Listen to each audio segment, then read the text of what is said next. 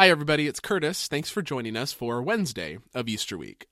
One of the most famous of Jesus' actions in the week leading up to his crucifixion is when he washed his disciples' feet. In fact, if you've been around church for a while, you may have been in a situation where you were invited to reenact Jesus' act of service by washing one another's feet, whether at some sort of retreat or maybe as part of celebrating Easter week itself. I've been in a couple of those situations. I think I've led a couple of those situations, actually. And while they were certainly meaningful, I'm also a little bit ambivalent about them. And not just because of the ick factor. Because for us, washing someone's feet is such an artificial gesture. Like, washing feet is not a thing that we do for one another ever. And so it doesn't carry the same weight and meaning that it would have in Jesus' day. Because for Jesus, it was anything but an artificial gesture. Washing feet was a regular necessity, a fairly normal part of a dinner party, or, in this case, a Passover celebration. What we miss in our reenactments of this event is that what made it shocking that Jesus washed his disciples' feet was not the act itself being weird or out of the ordinary. It was that this act was only ever done by a servant.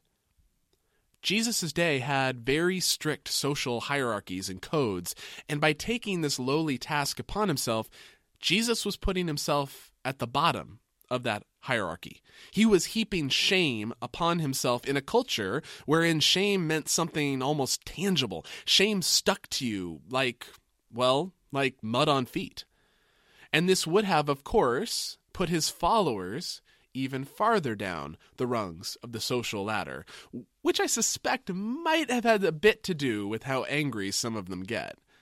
If you're so low in status, Jesus, that you would be willing to do this thing, what does that say about me? Jesus was taking a big risk in order to make a point about how he wanted his followers to act towards one another and towards the world. And that's interesting in and of itself.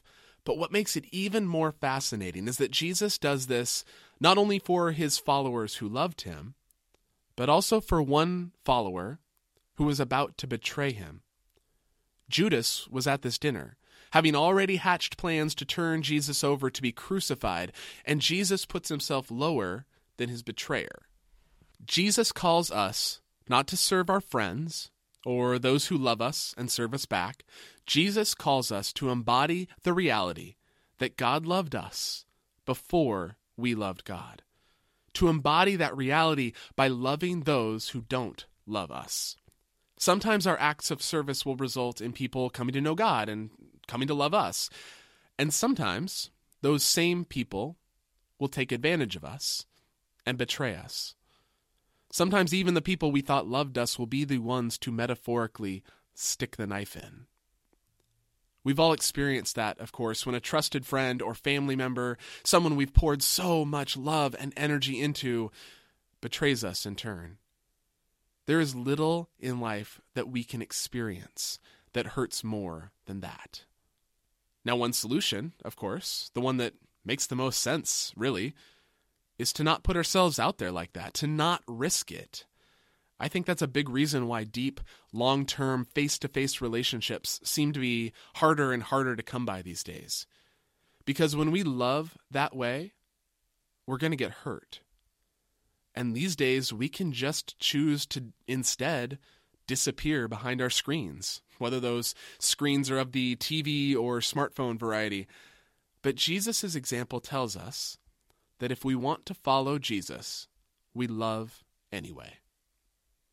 Relationship is one of our core values at Pomona Valley Church, and it is a core value because we truly believe it is the best, most Jesus-y way to live, that belonging to a family centered around Jesus is what we were made for. But we also know that by emphasizing relationships, we're making it inevitable that people are going to get hurt. And we're going to do it anyway. It's one of those reasons another of our core values is sacrifice, actually. We are going to love one another, to love the world, to love our enemies, to love even those who might betray us, because that is the example that Jesus sets for us. And we can take that risk secure in the knowledge that even when the worst happens, we can trust that God's love for us, made real by the Holy Spirit and made tangible in our relationships with one another, will sustain us. I hope you'll join us this Easter week and into our future together in the awkward, painful, sacrificial, Jesus-y work of relationships, of loving others, even those who might betray us.